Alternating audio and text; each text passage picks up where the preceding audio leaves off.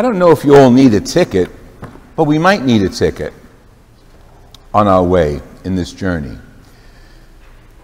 Let's look at the journey. There's a lot of journeys going on today in the scriptures. Let's look at the first journey written in the book of Isaiah.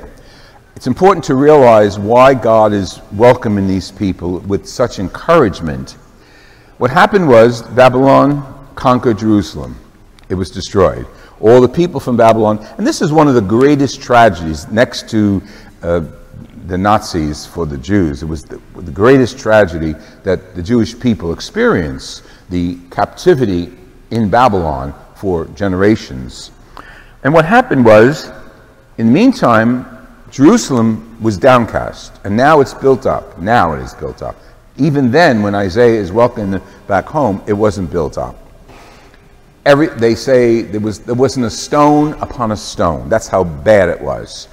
So some of them went home to start rebuilding, and they sent messages back. Now, they weren't Twitter and FaceTime messages, so they probably took a long time to get there. But basically, the message to the Jews in Babylon, who weren't even permitted to practice their faith 100%, was, come on home, we got it again. We're going to rebuild it, and we're going to reestablish ourselves.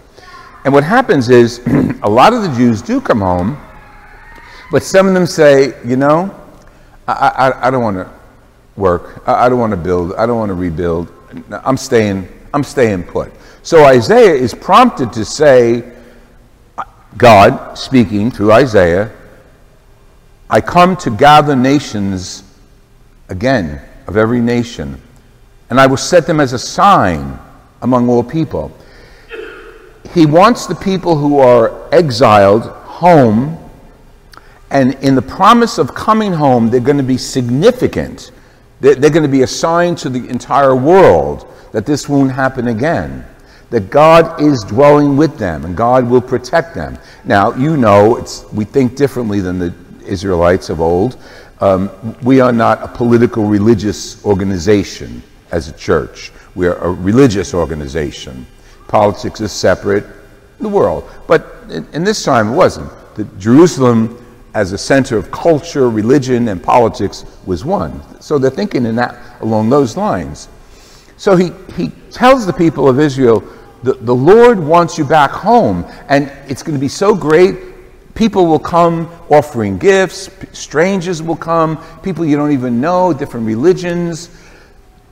Think about the background and the implications of that in reference to Jesus. See, Jesus is, quote, the new temple in a sense. And when he comes, he's like this. He's opening his arms out to everyone. And he's telling them all to come home to him. He's the temple, not the building. He's the temple. Although in March of 23, I'll be going back to Jerusalem with a group of pilgrims. If you'd like to join, let me know about that. But it's an amazing experience because we're actually in the area that Jesus walked, and we're actually in the area that Jesus pointed to. And it's interesting, when we hear more about Jesus in a second, how being there makes a big difference. So Isaiah's motive here is to bring people back home. And when they're back home, they'll be reintegrated into society, they'll be able to worship freely, and they'll be able to offer God's offerings. Jesus is walking. Now, that's a pretty wide invitation. Now, in Luke's gospel, there's another journey going on. All of Luke's gospel is a journey. Every now and then you get just that little phrase, here we got it here. He went teaching, blah, blah, blah, making his way to Jerusalem. So in Luke's gospel, as you read all the stories, you always have that little phrase, on his way to Jerusalem, making his way to Jerusalem. Because in Luke's gospel, Jerusalem is going to be the key and the location of the great sacrifice, the crucifixion. So Jesus is going toward his crucifixion, and he's teaching as he goes along. So you can just picture Jesus and all his followers, and some of them really impressed with him. This guy really knows his stuff. And some of them say, oh, you know, we want to come with you. And the question is, will only a few be saved? there's probably 1,000 commentaries on what that phrase means. But salvation and healing come from the same origin, the word. So is the man or woman asking, only a few going to follow you into salvation, or only a few going to be saved, or only a few going to walk with you into your new kingdom that you're going to? And Jesus, you can't back Jesus into a corner, because he answers a question with a question. So he says, well, you heard him, strive to enter through the narrow gate. Thanks, Jesus. I'm asking you, how many are going to be there? And again, go back, he's walking toward Jerusalem, and I can see him pointing to Jerusalem, and there's the main gate of Jerusalem, and then there's a side gate, little gates. The little gates are for people to walk through, okay? And you can't take, the eye of the needle, that's the eye of the needle. The camel can't go through. That's what he's pointing to, the little side gate. And he says, many will come, but you got to get through the narrow gate. So he's playing like word games. He's not talking about Jerusalem, the city. He's talking about Jerusalem, heaven, the new eternal place. And the guy says that, I presume it's a guy, will only a few be saved? And he says, enter through the narrow gate. So, just picture the walls of Jerusalem, and they're there today, rebuilt. Main gate, caravans, camels, and all that stuff. Small gate, individuals. But if you get a throng of people, like how many people we have here in the church, you can't go in all together, like we could as a throng through the main gates. We got to go one at a time. So it's a little challenging. That's why I say you need a ticket. Well, not really. Well, yeah, maybe really. Maybe the ticket is faith, but we'll talk about that. So Jesus says something that is reiterated in the letter to the Hebrews, and he's the author of the letters to the Hebrews, says, my son, do not disdain the discipline of the Lord or lose heart when reproved.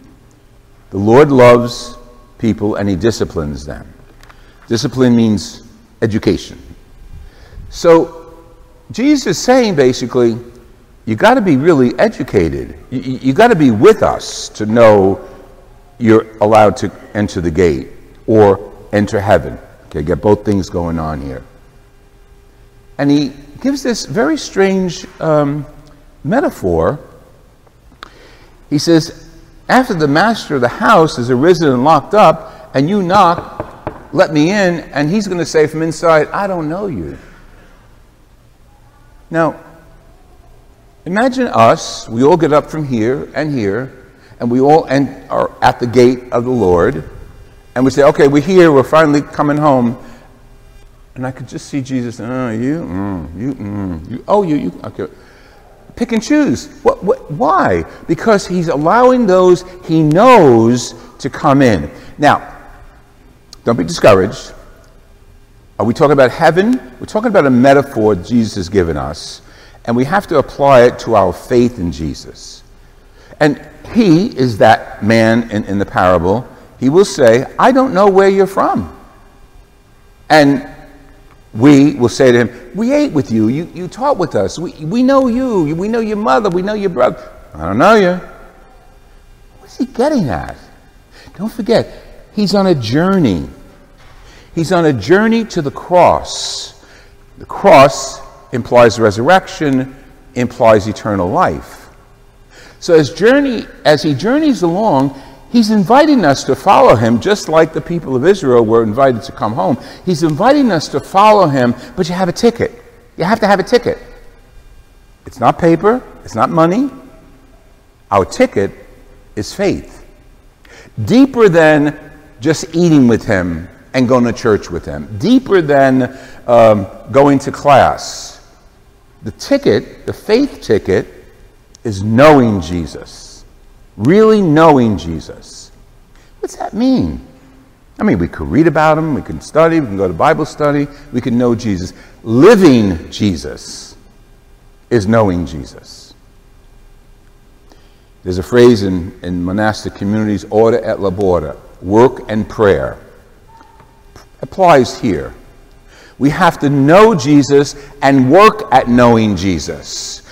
know Jesus and go out in the world and let people know we know Jesus by how we act and how we vote and how we speak to one another, how we handle each other.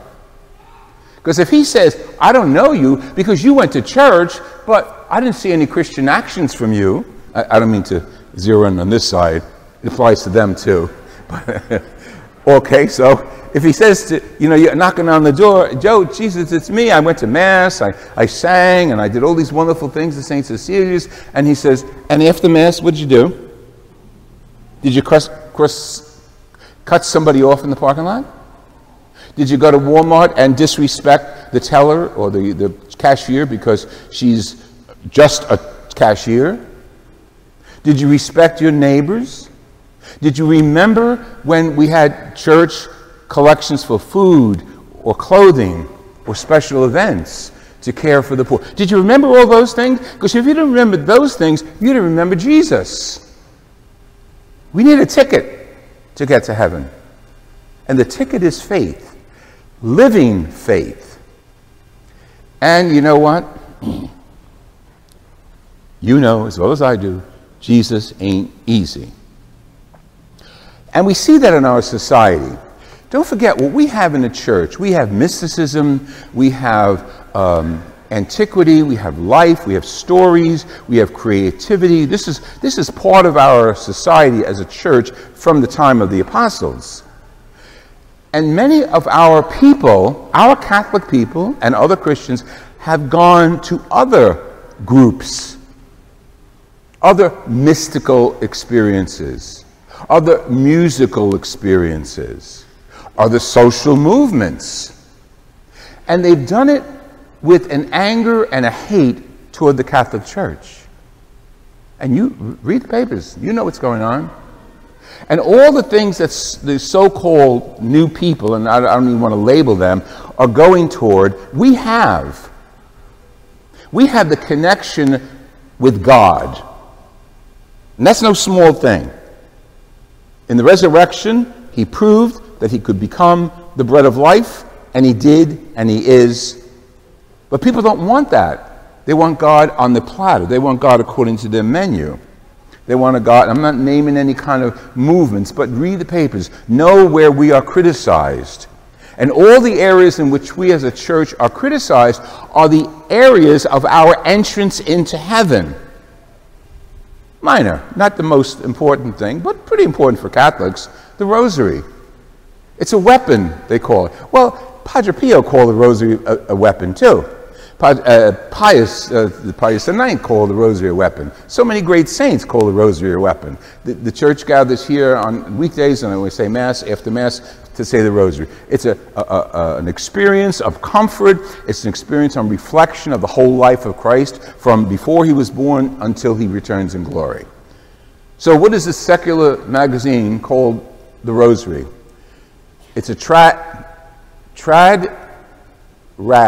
traditional radical object of warfare, because it brings us out of the world and into spirituality with God. It brings us in a special connection as we are living in the world with God. And some radicals pick it up and say, nope, see, Catholics hang rosaries on their cars, they hang them on their guns. I went to a restaurant just yesterday with someone, and I never saw this back home, but up north. But there was a sign on the, like no entrance kind of thing sign. It was on the door, big arrow, red line across it, and it was a gun. Like I couldn't enter that restaurant with my gun. I don't own a gun, but that concept is interesting. How we are associated as Catholics with weapons of war and destruction. And yet the weapon we have is right there. It's Christ on the cross living. That's our weapon. You want to get a ticket to come to the kingdom? Follow him. Not these little islets of radical craziness. And I say craziness because some of them are really wacko. You could listen to it, you can read it. And what are they doing? They're trying to downplay your position in the church. Downplay it. Don't go to church. Don't be people of faith, because that's nonsense. Go to over here where we worship with stones or rocks or smoke or music, and that's God. It's not God. God is here with us. Are we exclusive? Well, as Catholics we are. But we've also been invited to open the doors to everyone else. That's what the first reading was about. That's what Jesus is talking about. So we're exclusive. We're in the family. We have our tickets, but they have to be punched, and they get punched by the action we have outside the church. But our doors have to always be open to people who need us, people who belong here.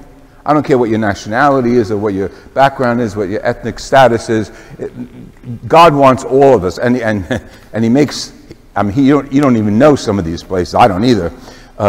He puts it into the mouth of Isaiah.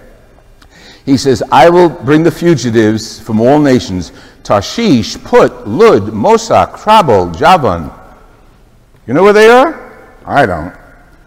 But it doesn't matter. Because God is inviting people from all over the world to his home. And you and I are the ones who are doing the inviting. One-to-one contact with each other. One-to-one that we show we are Catholics, not just because we carry a rosary or wear a cross. We're Catholics because of our actions, and our actions reflect the work of Jesus Christ, opening to all. You have your ticket? Is it checked? If not, I would say you're going to hell. But that's my words.